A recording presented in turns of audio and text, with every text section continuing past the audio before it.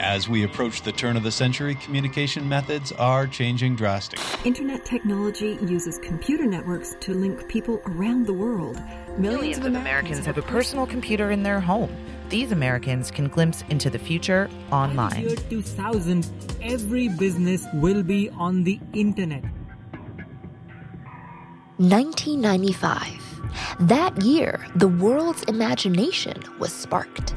A networking technology that few understood had been developing for decades.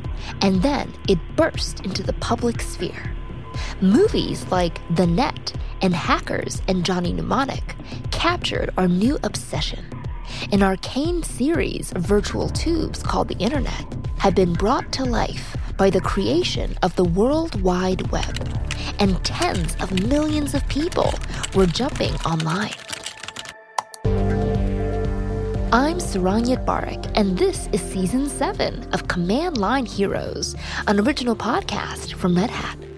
This season, we're looking at that year, 1995, from every angle. We're exploring how that moment in our tech history gave birth to the online world we know today. From e-commerce to web design to search engines and so much more.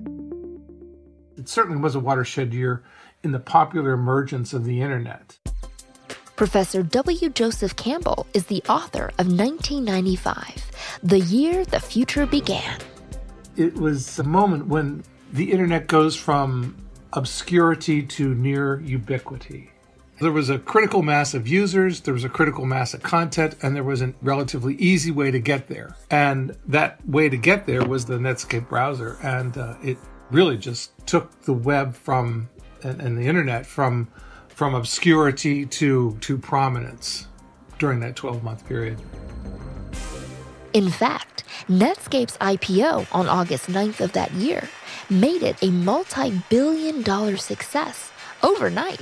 The IPO of Netscape really ignited a great deal of interest and made it very clear to lots of people that there was a lot of money that could be made online. The dot-com bubble was born.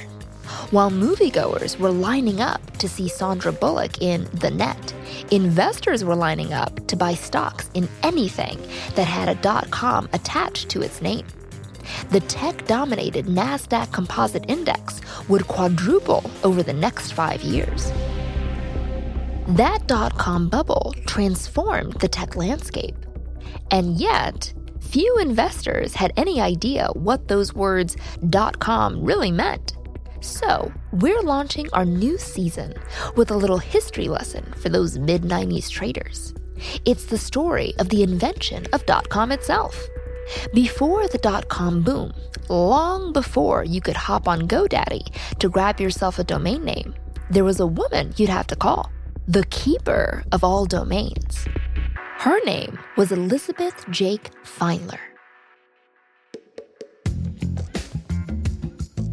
Back in 1972, the newly built ARPANET, godfather of our internet, consisted of about 30 computers.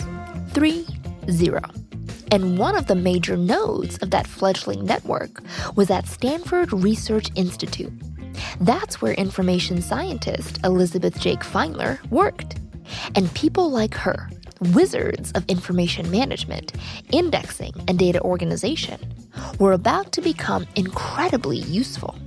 Because networks require order as they grow, or else they collapse. Douglas Engelbart, the engineer who became famous for his work on human-computer interactions, was then running the Stanford lab. And he enlisted Feinler, giving her the task of writing a resource handbook for the first demo of the ARPANET. Basically, that was a contact list of technical liaisons and administrative liaisons for all the host sites. Organizing information for a network of 30 computers was easy enough. This was, after all, just supposed to be a way for researchers to bounce information back and forth between universities. Not a ton of pressure organizing something like that. But, and you're probably ahead of me here, that was about to change. Try to imagine a few dozen host sites at a few dozen universities, military bases, and research centers, each one with different resources. The military sites were way more secure, of course. The university sites were often run by students. There was no consistent organization. There was no search engine to any of this. Claire L. Evans is the author of Broadband, the untold story of the women who made the internet. In order for it to be even remotely useful to anyone, they had to know exactly what they were looking for, where that something was, when it was online, and who could give them access. And the only way they could really do that was by getting in touch with Jake Feinler and the Network Information Center, who had all of that information on hand. That Network Information Center, also called the NIC, was run by the Stanford Research Institute. And that Jake Feinler is actually Elizabeth Feinler. Jake's a nickname she's had since she was a kid. Just 2 years after creating her resource handbook for the ARPANET, Feinler was the principal investigator planning and running the NIC. And, like Evans just mentioned, the NIC was essentially serving as Google for the ARPANET. They were the only people who knew where anything was. And that was okay at first. They had a job that got very complicated very, very quickly. So it went from, a few dozen host sites to thousands in a matter of years. And Jake's project at the NIC went from being, a two-person operation with one telephone and, a file folder of index cards to like an $11 million military project with 6 phone lines ringing off the hook from 5 a.m. to midnight every day for 20 years. With time, the flood of phone calls became a flood of emails, and Feinler's team was working hard to keep up. All of a sudden, it becomes a really complicated job to actually keep track of where all those host sites are. And manually proofing that document, which was called the host table, it was something that was done twice a week. It was incredibly tedious, kind of burnout job, and it became too big for some of the hosts on the network to even be able to download the file from the NIC regularly enough to have updated information. It became something that was kind of Sisyphean in nature. That host table Evans mentions, the original domain registry for the ARPANET, was just a flat ASCII text file that folks could download directly from the NIC servers. It was literally a spreadsheet listing all the different hosts and their addresses, a Yellow Pages for the networked world. Soon, that rudimentary Yellow Pages became the original Whois, a dedicated server at the NIC where you could look up names and contact information for every authorized user on the network. They were inching toward a new form of organization. I mean, she literally answered the phone for the internet and answered the email for the internet for a really long time. So she knew how explosive that growth was. And I think, as an information scientist, as someone who came from library science, she knew that it was going to be something that could get really chaotic and impossible to manage if it wasn't structured correctly and early on with, thought in mind for how to preserve sort of core structures amid all this growth. And so, as these small steps were outpaced by the network's growth, it became increasingly clear. Big structural arrangements were going to be necessary, a way to move beyond the host table and the Whois. And that would require an information scientist kind of imagination. Well, I always felt like Alice through the looking glass. It was just a whole different world. Feinler herself spoke with us from her home in California. She's now 90 years old. She still lights up when talking about her work on Douglas Engelbart's team. Doug's group, they're wearing, Birkenstocks and jeans and no bras and, beards down to here. And because everybody at SRI was saying, what's with these people up on the second floor? They were very strange for the time and the way they were dressed and the way they were acting. It was a lot of fun. It was more like a club in a way, the way everybody knew everybody and wanted to make this thing work because we knew it just had this feeling it was good stuff, But just think what that club was demanding of Feinler and her team. They were providing the map, the manual, the address book that made the ARPANET usable. They were archiving and indexing its documentation coordinating technical liaisons, managing the requests for comments. They were the hub and the call center for the whole enormous project. What our problem was running that database and, upgrading it and doing the programming needed, because nothing ran on the machines during the day. They were just so slow. During the days, we were answering telephones and emails and, people's questions and problems. And during the night, we were trying to run programs. The simple manual approach of organizing all the network's users was growing more untenable by the day.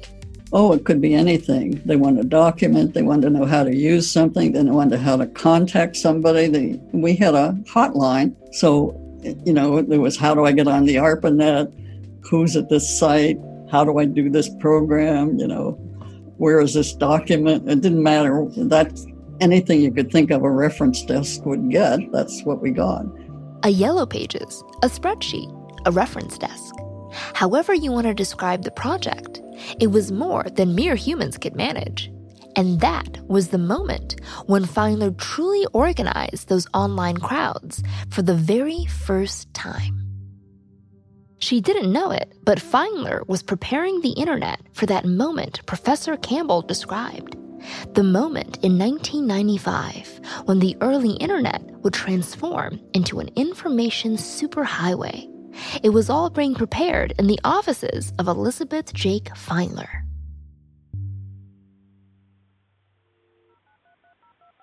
So, that flat text file that indexed all domain names needed to be replaced. But with what? One computer scientist had a solution. Hi, I'm Paul Maka-Petras. Around 1982, Maka-Petras was asked to look at different ideas for replacing SRI's host table. He checked out 5 different proposals. I looked at those proposals and decided that something completely different would be a better idea. So I designed the domain name system, and that's how it came to be. Maka-Petras is being a bit modest. The DNS delivered several advantages. For starters, it replaced all those numerical addresses with names that humans could remember. Navigating the internet no longer meant looking up a string of digits on some spreadsheet. By 1986, a few years after the DNS specs came out, the old host table had fallen to the wayside. But that wasn't the only advantage to the new system. The really important things about the domain name system was that people could get their own domain and then manage the names under it. So that, for example, MIT came along and we gave them mit.edu. And whenever they wanted to change their network, they could do that. They didn't have to call up SRI and find out that it was only open from 9 to 5. They could manage their own space. That was one part of the magic, was to let people separately manage their own names and addresses and so forth. So, the domain name system began to relieve what had become an impossible task for the people on Feinler's team. The second part of the magic was the system was set up so that it could itself tell a server at UCLA or anywhere else how to find the servers at MIT that had that information. Maka-Petras had delivered an elegant form of automation. What he didn't know was that he was arranging a system that would define our lives. There's a funny thing that runs through a lot of the internet history, which is people talk about how they could have never done what they did if people had realized how important it was. Vint Cerf and Bob Kahn, that invented the IP and TCP protocols, say that in their Turing Award speech. And people always ask me how I got the fabulous job of designing the DNS. And the answer was that the experts of the time, they thought it was a nice little problem for a recent graduate with a new PhD to work on. But it turned out to be a fundamental building block of internet that let us get to things like the web. That's a key point he just made. You can't imagine the World Wide Web that emerged in 1995 without something like the domain name system coming into place in the 80s. It would be impossible to navigate. Most people would never bother trying. Preparing the ground for that new web experience required more than just the delivery of the DNS, though. Feinler's team had a revolutionary task of their own. That was how we got into naming the top-level domains. Feinler's team established .gov, .mil, .org, and the rest. But despite best intentions, choosing names for those top-level domains and deciding who gets what was sometimes fraught. Lots of large companies came knocking, saying they wanted top-level domains of their own. But Feinler made the decision early on that the organization of the internet would be more neutral than that. I felt that the domains had to be generic, and also the structure of the domains was going to be very different. Military structure was not going to be the same as the National Science Foundation. I mean, they just were different worlds. So the idea would be you came to the top level, you picked which one you wanted, and then after that you agreed to whatever their terms for the structure were. Maka Petras remembers those conversations when that neutral sense of organization was anything but guaranteed. There were people that said that the top-level domains should be phone companies because they would naturally own the networks. There were people that said, oh no, it should be network names. On and on and on. And I said, no, the names should be totally independent. But what we need to do is to think about having the country codes, which will allow us to placate all the different countries that want to do their own thing. And we should try some of these, what are now known as generic top-level domains like .com. At the time, Feinler worried that the U.S. government would decide, hey, DARPA isn't a standards body, so hand all these decisions over to the NBS, the National Bureau of Standards. But in the end, they were left alone, and the top-level domain system took hold. Soon, as a kind of afterthought, Feinler realized they would need another domain name, one for commercial entities. At the time, almost everyone online was associated with a government agency or university. So, making room for businesses didn't feel like a priority. We didn't know where they would land. They weren't quite org and they weren't quite government. And I was the one that said something like use BUS. Bus for business. But that sounded too close to pieces of hardware that had the same name. They went back and forth. .bus, .biz with a Z. And when a young system architect on her team, Ken Herenstein, was tasked with setting it up, he chose .com for commercial. He was the one that implemented the whole thing, so he just decided to make it .com. And who knew? It was just an afterthought. It was that simple. Just a holding pen for certain contractors that didn't fit under .gov or .org. And just like that, one day in 1985, .com was born. It would take 10 years for that seed to grow into maturity, but the ultimate year of internet optimism, 1995, was already taking shape. Setting up the domain name system meant that, suddenly, all that organization and indexing was scalable. Naming responsibilities were dispersed to a number of servers across the network. The process wasn't centralized anymore. Different groups could manage and organize themselves as they pleased, all while remaining synchronized with the larger network. And that set the stage for some truly extraordinary growth. It also set the stage for a little formula that, today, we take for granted. Here's Claire L. Evans again. We still use the same addressing format that they came up with, which is, user@host.domain, right? That's what email addresses look like now. User@host.domain. That basic address grammar that we use every day to navigate the internet. Suddenly, we weren't a chaotic crowd manually organized by a team at Stanford. Suddenly, we were a self-sustaining system. A system not just of email addresses, but web addresses too. That explosive communications medium quality of the internet was not anticipated by its builders. And it was something that, the administrators of the internet had to kind of hustle to make sure wasn't going to destroy the system that they had built. We know the internet didn't get destroyed. And yet, the The process of managing all that growth was about to change once again.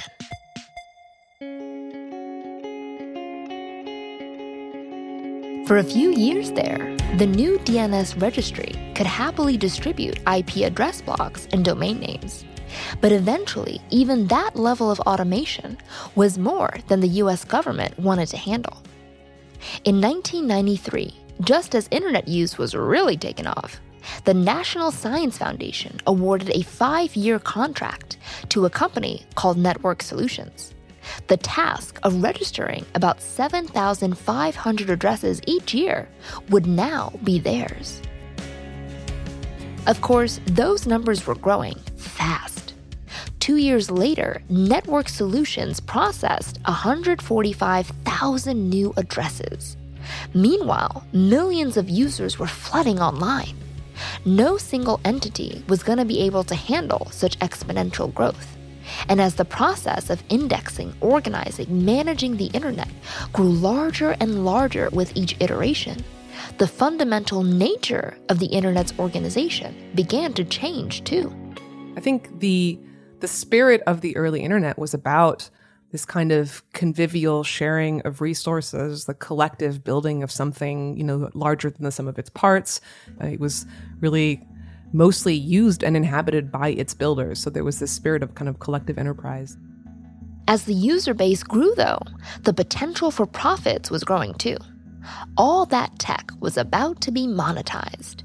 Soon, Network Solutions was charging $100 for 2 years of registration.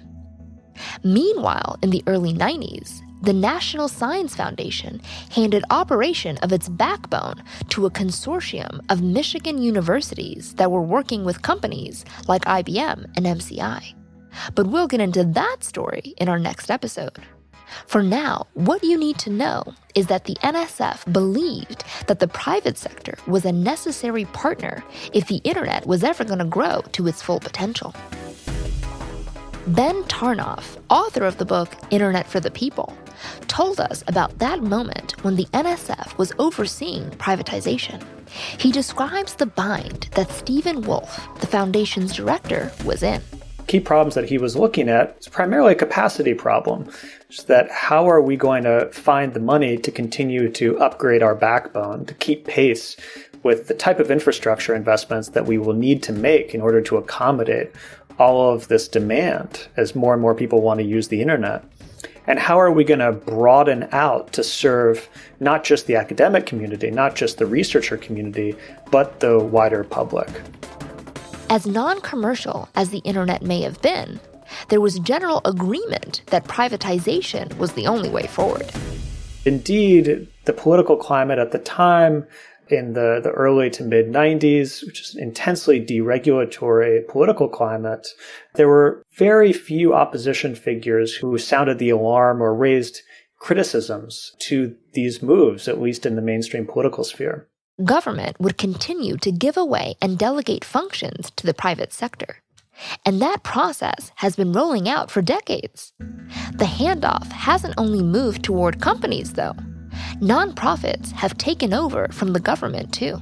So there's a nonprofit called ICANN, the Internet Corporation for Assigned Names and Numbers, which, among other things, governs the domain name system. And they cut an arrangement in the late 90s when ICANN is created with the Commerce Department, which at the time still controls the domain name system nominally. But they reach an agreement where ICANN essentially will run it on the Commerce Department's behalf. And in fact, that arrangement was in place until 2016, at which point ICANN formally took sole control over the domain name system. The withdrawal of government and academic management, the withdrawal of people like Feinler, felt inevitable. But Tarnoff feels it may have been more ideological in the end. There was nothing inevitable, nothing technically mandated about the path that the internet took. It could have taken a different path, and it could still.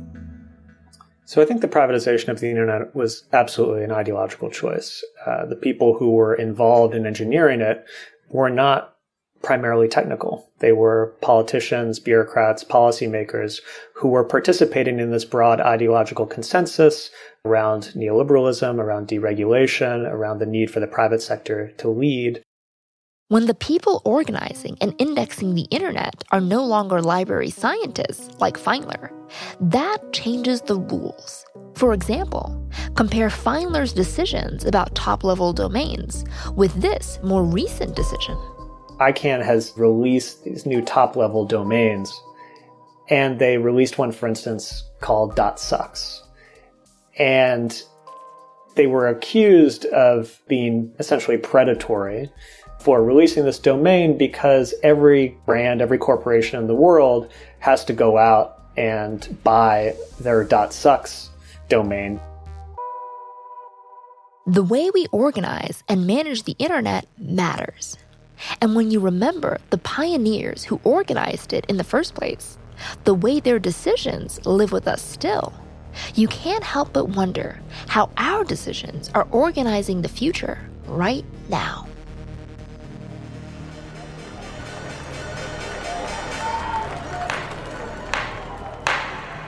When you follow the origin story of top-level domains, you eventually get a story about not just organization, but privatization. And nowhere is that more obvious than in that crazy moment in 1995, when the dot-com bubble began. You had a capitalist feeding frenzy epitomized by two simple words that a public institution had set up: .com. And yet, people like Feinler, who managed and organized the online arena, never got rich and famous. All those investors back in 1995 probably thought they were pretty smart for picking up any stock with the .com in its name. And you can bet that when Network Solutions sold to VeriSign for $21 billion, they were pretty pleased with themselves too. But the people who really gave .com its value were heroes like Jake Feinler, Paul Mockapetris, and Ken Herenstein. You can check out loads of bonus material about Feinler and the invention of top-level domains over at redhat.com/command-line-heroes. Next time, we zoom in on that day in 1995 when the NSF net was shuttered and the internet's privatization took a giant leap forward. I'm Saron Yitbarek, and this is Command Line Heroes, an original podcast from Red Hat. Keep on coding.